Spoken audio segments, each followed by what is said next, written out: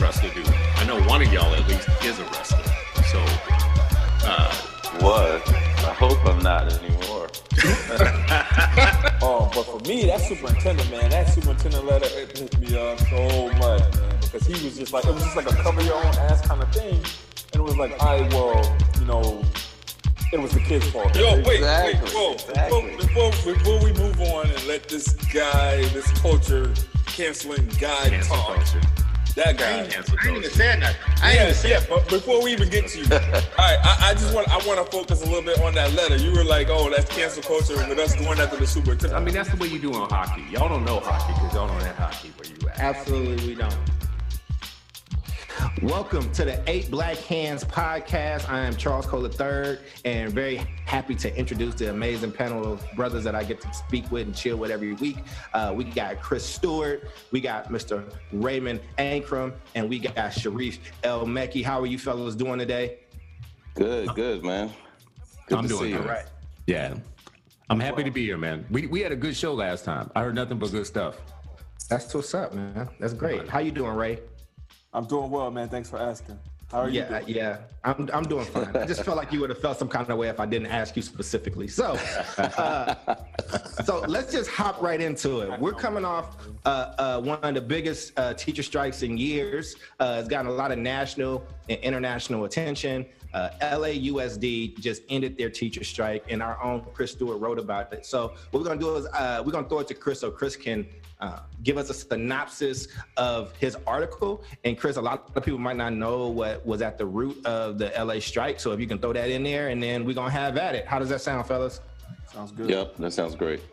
Chris, it's all on you, bro. What did you write about? All right. So the basics is that the Los Angeles teachers haven't striked in 3 decades. So it was big news, number one, because of that. It was also big news because the Los Angeles School District is the second largest in the country. So anytime you have a school district like that do something so big where all their teachers are on the streets wearing red T-shirts, screaming, it's a big deal. So people were watching. I saw one story after another that was all the sympathetic teacher story, and it got under my skin because it gets under my skin whenever I don't think that children and students and their achievement is at the middle of everything that we talk about in education. It's almost like it's an afterthought.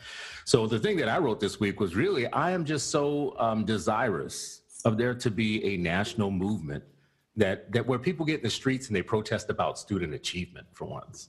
Where they get out in the streets and they yell and they scream and they have bullhorns and they're saying like, we're not going to take it anymore. And the it that they're talking about is this ridiculous set of outcomes for children of color in the second largest district in the country. So the title or the tagline of what I wrote was that, you know, people take to the streets to fight for public education, but the problem is that they're never demanding America's school children get better classroom instruction.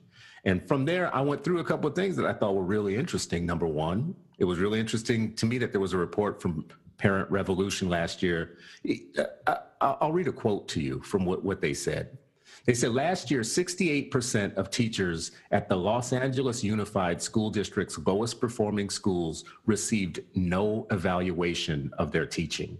At these schools, where only 28% of students met the standards in reading and only 20% met the standards in math, 96% of the teachers who were evaluated were rated as having met or exceeded the standards. How? Basically, exactly. That's my point. And that's what I wrote. That's basically what I wrote about. How can we have a strike about anything until we like figure out a way to make sure that Los Angeles' school children are getting universally good instruction? And that's not what's happening right now. Well, I mean, it's because this system is designed to put adults before they put kids, which is kind of like the antithesis of what schools should really be. If the focus was on kids, then we would be worried about test scores. We would be worried about accountability. Accountability wouldn't be such a dirty word. When you're thinking about, when I look at a school, the first thing that I look at is the test scores. If the test scores don't look right, then I got something to say about that. Because then that means to me that Black kids aren't achieving. They aren't doing what they need to do. They aren't being college ready. They aren't being ready for life.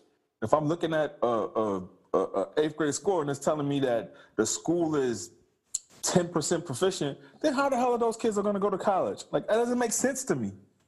Well, I'm glad to hear you say that too, because the response that we usually get to exactly that point is people telling us that the tests don't mean anything and that the tests don't tell us anything. And as a parent, if I look at a school and only 10% of the black kids are proficient, like you just said, it tells me enough. It does tell me something. It tells me black kids ain't learning. And so, and that's all.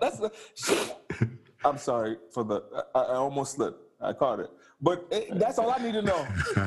That's all I need to know. So if I'm trying to be passionate, if I want to be passionate about something, man, y'all trying to get me hype. Reef, you take over. You be political. I ain't got it. Yeah. No, I mean, what I would say is that, one, like the fact that many teachers, if that's true, were not evaluated at all is an issue. And then the ones who are, that astronomical number of like everyone is highly effective is a challenge, like just to even think about like how is that possible in a district that large or that in a school that's that size.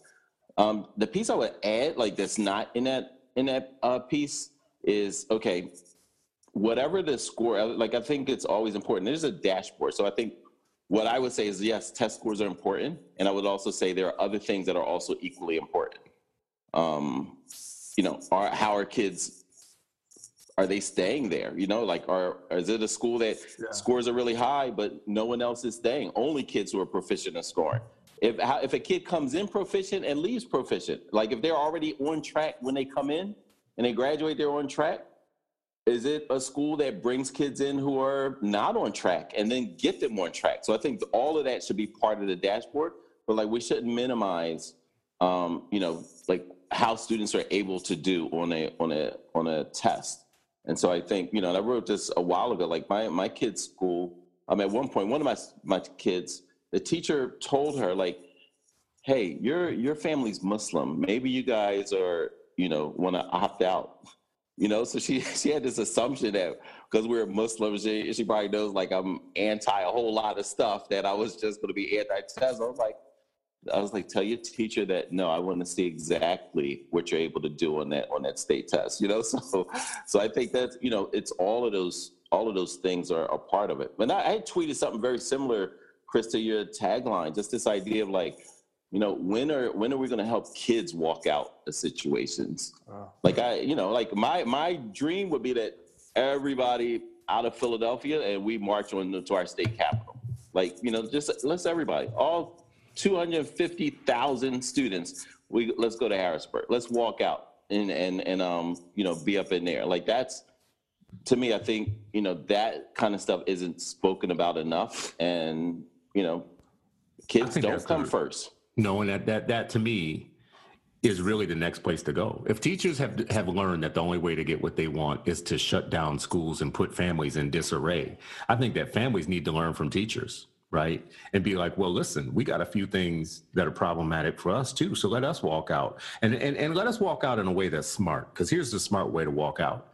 The smart way to walk out is to walk out when head count matters and don't come back until the money is already forfeited to the state. Absolutely. And then come back and do that year after year. It's called Beds Day. It's called Beds Day. Right. Let's start school every year. Let's just make it a black holiday to start school every year on November 1st. Right. Yeah. And keep our kids in churches and church schools until November 1st every year. And I can guarantee you some things will start changing with our relationship with teachers, unions, school districts, superintendents, when they're not getting the money for us, but then they have to serve us for the rest of the year. Yeah, I mean, and that's the kind of stuff that happens on a small scale. When you talk about like the growing number of black families who are homeschooled, like that, they're like unplugging altogether and saying, you know what, this is not set up right. Like, if that can be organized in a way, a few years ago, like our governor, the previous governor of Pennsylvania cut, pretty much $1 billion out of the school system, the school budget, right? $1 billion.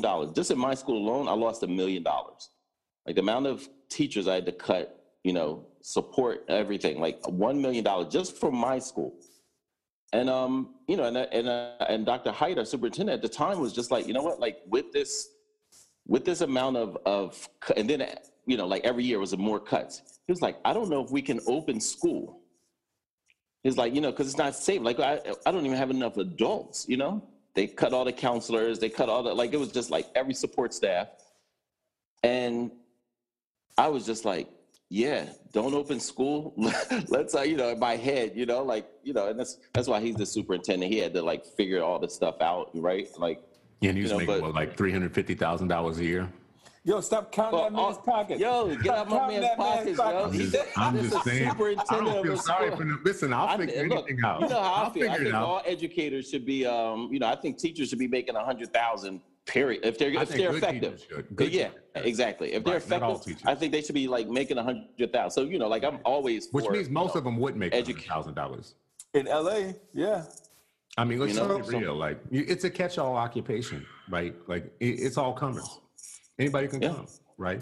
You get that's part of the problem. School in college. That is part of the problem. Education. But that's part of the problem. And we already talked about this. We haven't talked about this on podcast, but we've talked about this in person about these school of education programs and how they are default for like these big athletic programs. And so anybody can get into these school ed programs. You go out, you pass a test, and you're a teacher. It's got to be more to it than that, man. So why are we missing that though when it comes to these big strikes?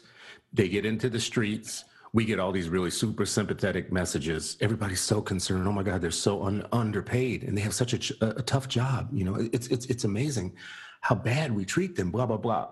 But then we don't grow up and have an adult conversation about the way that they have been prepared, and the way that they have been hired, and the way that they are monitored, evaluated, and fired is broken at every point in the system, right? So the adult conversation is, why, yes, I would love to have this sympathetic conversation constantly about how they're so underpaid, blah, blah. But I would actually like us to grow up and get to the part where we start saying, how did they get in the profession? How did they learn what they're teaching? Where did they get what they're teaching from? These are all the things we said in the last podcast. I'm really desirous of people to get there, start talking about the deeper issues of teaching. But I mean, I agree. I just was listening to where folks are coming from, and I think in large part I agree with what was saying, but it does make the conversation feel pretty one-sided. I just wanted to I don't think we laid out the facts of what these people were saying that they wanted, right? So they advocated for a 6% raise, which was what was offered before they striked, right. And they got that already, and then so that kind of stayed there. They asked for smaller class sizes, which went from a cap of 46 students per classroom to 39 students. Let me talk about. Can you just pause right there? 40, first of all, that's absolutely insane. So right? That's insane. That's insane. Yeah, it's crazy, right? So I'm just saying what they were asking for. Well, keep going. Let them finish. Finish what they were asking for. Yeah. The other thing that is recognized in LA is one of the it has some of the poorest student base in the country. So 8 out of 10 students in LA's Unified qualify for free or reduced lunch, and then what their percentage? average 8. You say 8 out of 10. 8 out of 10 students. Got it. Yeah.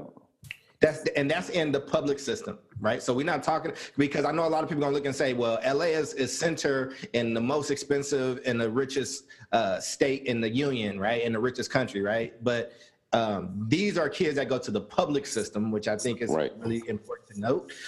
They demanded more librarians, more nurses, and nicer campuses. And then the average caseload in LAUSD for a counselor was 378 students per one counselor. The national average is 250 to 1. And like Chris said earlier, LA is the second largest school district in the United States. So I just wanted to actually lay out some facts about what was being asked for, what was being moved across, because I don't want to add to that too. Let me just add a couple of things. Number one, they had a counselor ratio of 1 to 1,000, and I think what they won was to 1 to 500. But it should probably be 1 to 250. It should be like 1 to 75. Yeah, I was about to say it should be 1 to a lot less than that. At that, right. And then they also asked for 250. Yeah. Then they also asked for a cap on charter schools. Right. A cap, and they also asked for their superintendent to go to the state and try and get state law changed to cap charter schools. Mm-hmm. And they also asked for more green space and for legal services hotline for immigrant children. So they had a full portfolio of things. Half of these, I just want to be real with you, half of these were focus group, focus tested, strategic planks to put in their platform so that they could get the real things that they wanted, which was a cap on class size, a cap on charter schools. Charter schools. And that's my point. So that was the point that I was driving to, right? The point that I was driving to is I think that nationally we've been having the wrong conversation, right? Like if the conversation is, are teachers mistreated? Are they underpaid? Do we need better libraries? Do we need nicer campuses? Then yes, that's exactly what we need. So no sane person across the country is going to like stand up, because if you stand up against a strike or teachers, then you're standing up against teachers, children, and these basic things that folks are asking for. I think what Chris said is the conversation that we have the responsibility to dive deeper in, is that this wasn't really about the salary and it wasn't really about those things. It was really an opportunity to take a giant blow against charter schools in this other sector, right? Because remember, the top thing that we talk about is salary. If salary is the thing that people always focus on, then it's important for us to note that have this information, right? We're not pedestrians in this work. It's saying actually they got their 6% raise before they decided to take 1 day, before they decided to step out of school for 1 day. But what they did get is that they used the momentum. It's really smart, actually. Like what Chris said, he said it like it was a dig at them, but that's really smart organizing, right? In order for me to get what I want, what are the words and terminology we need to use so we can capture the country, right? So when you get AOC, who is on fire, right? Who is like this new person. Wait a second. I'm not editing that, because that's the point of what I'm saying is this AOC is how was the union leader. That's his. No. AOC. She's a socialist, the socialist millennial who went to Congress. Listen to the point that I'm making about from New York. Why people on our side continue to lose is what I'm saying. Only a few amount of people, what do we say a percentage of black folks are in education teaching? Less than 2%, right? Like most people are pedestrians. Black males. I said males, that's what I'm saying, males, right? What I'm saying is the average person is pedestrian to this stuff, right? Like the average person, right? If I'm a senator and I'm thinking about like these things and how to be with the people, they have set up an argument that puts them with the people. And nobody is saying like, yo, this is really an opportunity for you to take a blow at charter schools. This is really an opportunity for us to get a charter cap. This is really an opportunity for us to change state law and this stuff.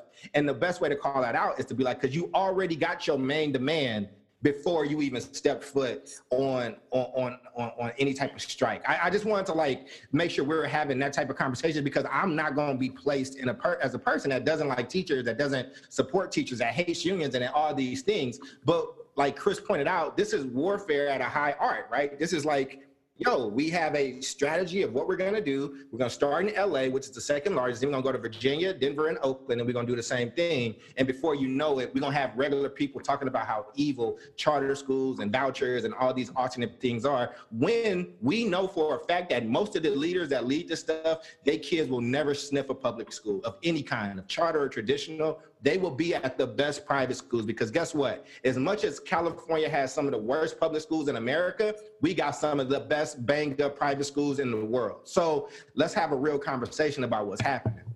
So what you gonna do now? Are you gonna add AOC? What are you trying to get your likes up, bro? What you doing? What that gotta do with anything? You ready to attack a person whose job is not education. You about to attack a person who has a lot of the population on her side right now. And who are you talking about? Who are you talking about? He got this thing against AOC, and that's fine. Like I don't care. Tell what's her real name so that people know who we're talking about. We saying AOC. Yeah, because I didn't know who you were talking about with AOC. Y'all saying her name because you can't get the accent right on her name. You don't want to get that wrong. You know what I'm saying? Get it wrong. So for our listeners, we're talking about the socialist millennial who came from the Bronx, got elected, was a bartender, and is now burning it up in social media. Her parents had moved out of the hood and moved her to the suburbs so that she could go to a real school. And now she's against school choice and she stands with teachers. So it's basically the oldest cliche rewriting itself for the 80th time, and all of Twitter world is abuzz with the darling of things. And just like all of our bougie people, they get to these places and then they cut out things that are necessary for the poor, like school choice. But go ahead. Yeah, I mean, I've read some of her tweets. I agree with a lot of. No, I was gonna say I agree with a lot of her tweets. But it's like with a lot of folks, like, you know, it's so much more nuanced, and I agree with you. We have to like lift things up. I was just wondering, like the strike, and I agree, it was like very strategic. How much of it was a backlash because of the board that was elected in LA? And then also, like, how much of it is a backlash for the Supreme Court decision against unions? So, you know, like if you lost a battle for school board membership, and then, you know, the Supreme Court decision about forced participation in union membership, then yeah, your next you know, fault line, you're going to really try to, you know, be strategic about it. And I think and it's a perfect storm, Sharif. Like this is the easiest campaign to run today, yo. Like it's so easy, right? Like, and that's what I'm saying. Like you can, and the wrong way to go about that is to go at somebody like an AOC or one of these Who's people. going at? Why are you saying? I'm not. Can I finish what I'm saying is what I'm saying is the reason why we're gonna keep losing public support. The reason why regular people don't be rocking with the things we say, even though we're speaking in towards their best interest, is because with topics like this that are crazy nuanced, like Sharif said, we don't have a nuanced conversation with people, right? We're not showing them what the facts are and what they stated. I bet everything that I own that if you were able to chart and ask people, did the teachers get what they asked for, right? What was they asking for? I bet you the number one thing they're gonna say is for their wages. And I bet you when you say, did you know that they already had that wage before that even started? I bet you the majority say no. You're dealing with an uninformed base that is going and like this, the union has spoke to the soul of people, basically saying like, look, this thing is evil. This thing is righteous. Are you going to be, which side are you going to be on? And that's just, and we haven't been able to combat that. That's my point. I think you're overestimating their pull. Yeah. Because for a couple reasons. Number one, we're not losing. like if we just going to be real about numbers and math, charter schools are still growing. They're growing in popularity, and every time people get them, they actually start clinging to them. The polling numbers are in our favor. People support, and not just support. They support choice. They don't support. They support specifically charter schools, and every poll come out for the last 5 years, including the last one that just came out not long ago. That was one of the major studies. They still support, and the people who support them the most are black and brown people. Black and brown. When you look at who is doing the most, you can't tell him nothing. But you can't tell him nothing. He think he know everything. No, just let me finish. Let me finish too. And this is the thing. I don't care. I don't give a damn about a charter school. I don't give a damn about traditional school. I don't care about private schools. I can't, like, my thing is around, I feel like if schools suck in general, you should be able to choose what you want to choose. We got that. But I feel like we don't be. With you on one part though. I agree with you on this part that, like, if it's a communications war, they are definitely striking up some wins. Absolutely. In communications world. It's not even I think they're overplaying their hand though. And I think that they knew that they even had to cut this strike short because they only had a few more days before parents started kicking in on them. That's what all the talk is. All the talk is they didn't miraculously wake up one morning and say, okay, we see the light. If you look at the Facebook page of the ULTA or the UTLA. Yeah, if you go and look at their page, the teachers are mad about this deal. They feel like their union leadership caved on them, right? And they're saying what you just said. We only got what we had before. Why did we go on strike? That's what they're saying. That's what the teachers themselves are saying in their union thread on the Facebook page, right? Well, the reason that the union gave in is because parents only had 1 more or 2 more days before it was going to hit the fan. Right? You are inconveniencing people. This isn't as much of a winning strategy as they think, and they shouldn't overplay their hands. You're not going to do like Trump is doing with the shutdown. Shut this down, inconvenience people for days on end, and have it not come back around to you and make you unpopular. I feel you. I'm in Oakland, but let's get y'all final thoughts on it on this topic, and we'll go around the horn. And Chris, this is your topic. We'll let you have the final say. Ray. So, I just don't like. So what you're saying is I agree with about 98% of it. With who, Chris or me? With you, unfortunately. What? 98%, man. 98%. Let's just end the podcast now. Damn, it's a no for me, dog. So here, did you just pull a Randy? Yep. Yeah, dog. This ain't for you. It's a no for me. All right. So, but what I want to focus on though is it's just this whole thought process of let's use charter schools to get what we want. Like, I think that's total BS, and I think that we need to find some talking points and whatnot to get us out of that scene. You know, if you want to advocate for kids and you want to make this about kids, then don't bring charter schools into it. Yeah, Sharif? yeah. I just think, like, you know, when you look at a list of demands like they had, it was long, and some of them, like, absolutely. I don't know if it needed to strike to get those things, but when you look at things like, you know, size of council, in Philadelphia, I think right now they cut all the counselors initially, brought them back. I think right now it's 1 to 750. I think, you know, and yeah, average around the country is 250. And I think the students who are who've been traumatized because of institutional racism and other factors, like that number should be way lower, under 100, right? Like, and multiple counselors. So like things like that. Class size, like that's insane. Like class size, I think in Philadelphia is 33 is where it's capped, 33, 34.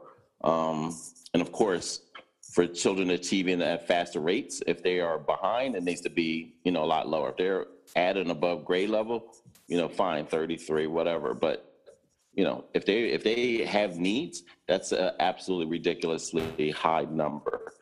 And I agree with you. Like just throwing in when you look at like what families are asking for, more options, and then you have people who are supposed to be delivering education saying, hey, we want the opposite of what families are asking for. We want the opposite of what Black and brown families say is a part of, you know, their answer. Not everything, like charter schools aren't a panacea, but like, you know, Black parents are supportive of it. To have a mostly white union say, we want the exact opposite of what those Black and brown families want, I think is an issue. My final thoughts on it. I think it's the right topic to be talking about. I think there's nuance, and I think that we have a lot more information than the average consumer does. And I'm saying that just as somebody who at his barbershop a few days ago, in there with a bunch of men who obviously love their kids, right? But, you know, as being Black, we've been brought up and trained that we support unions and we support these things, right? And they were just repeating to me like lines that they've seen on TV and things of that nature. Like even doing research for this episode, like I went to, I think it was The Atlantic or it was somebody, right, that wrote about how this was a win for students. You know what I'm saying? Like, so I think that like there just needs to be a higher level of engagement with people. I think, you know, and I'm good with it, man. I argue in every room I go to, right? Like anti-charter people think that I'm a super charter advocate, and people that love charters think that I don't care about charters, right? Like I just care about kids, and I still don't think that. I think if you're a Black parent, whatever you choose, whatever you get stuck with, I do think that this strike built up a lot of momentum. As somebody who lives in Oakland, where they are about to strike regardless, I think that it's about to be about charters again, and I think that they probably gonna win that fight. And I'm thinking, you know, for what I can do in my control is like, just understand that there's nuance to everything, and regardless what happens to parents, just have people with information help you navigate to get the things that you need for your kid, whether they end up in traditional, charter, or private. Like, I just think you got to be more engaged for your Black kid in these schools, because obviously folks ain't out here fighting for their well-being, in my mind. So that's just me. Chris, you can take us home.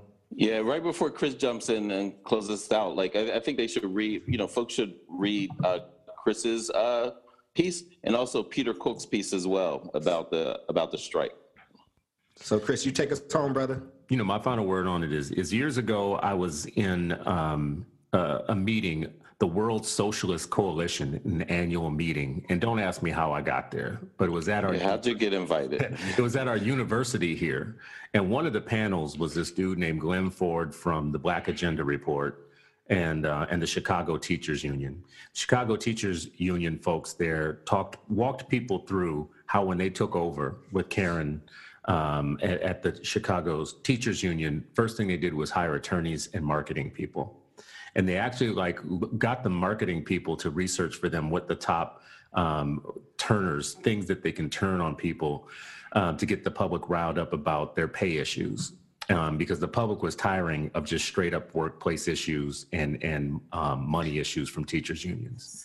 So they crafted something called the Schools Our Kids Deserve, and it was a total marketing plan is basically what it was. And it's been dispatched to unions across the country. The exact same playbook ended up in our school districts in St. Paul and Minneapolis a few years later. And they dispatched some people to come up and help them do it. It's the exact same playbook that LA just used. come up with a bunch of issues that have universal appeal to the public, and then hide your real issues in the middle of those. No one's going to say no to like kittens and rainbows, right? So we're going to make our agenda about kittens and rainbows, counselors and disparities in discipline and whatever else. But really what we're after is the thing in the middle, which is an end to charter schools and more money and less accountability. Malcolm X warned us a long time ago that a lot of this information that we get is going to be tricky. Don't be bamboozled, right? Yeah. And he also warned us that a lot of our friends and allies and our whole family and people are going to be bamboozled, hoodwinked and bamboozled, right? So I'm not going to act like that's new. I'm not going to act like that's a new situation. I'm also not going to buy into being unintelligent as a Black man. I'm going to read things for what they are, and whoever's with me is with me. I'm not going to stop telling the truth because I feel like some people are hoodwinked, right? And I don't think anybody should, but I actually think there's all kinds of roles for us to play. There's people to go in that room and be like, I hear what y'all saying. Yeah, I kind of agree with you. I kind of get it. And blah, blah, blah. And then there's room for other people to be like, no, this is some bullshit. If parents had the agency, right, like where they wasn't always just having to feel bad, and somebody was coming up telling them this from a union or from a charter leader or from whatever, and if they said, excuse me, one, do you have kids? And two, where does your kid go to school? Like if we can start every conversation off like that, I think that that's how I start my conversations. That's how you started. Yeah. But what I'm saying is, right, if somebody went to these people and was like, look, like, where's your kid go? Because I think people want to believe in good things. They want to be like sympathetic, right? Like nobody. I mean, part of this, yeah, I agree. I'm bombing on teachers. Part of the sympathy, Cole, part of the sympathy I think is when you have a when narratives are spun in a way where that's the man. There are a lot of people who feel like, you know what, the boss that's the man. So yeah, we're going to side against the people against them. What we have to make sure that people recognize is, you know what, that teacher is the man. That teacher is the one actually in power over, over our children. Get that, though. And so I think we just, that's the piece that's forgotten, that the man, yes, the school board, but also there's different representations of what the man is. So Chris, we're going to leave him one more. We're going to close out right there. I would love for us to actually pick that topic up in another episode. But y'all have been listening to the 8 Black Hands podcast. I hope you enjoyed it. Folks are definitely sweating. You can't see us, but it was a good, fun conversation, and we'll see you next time. Peace.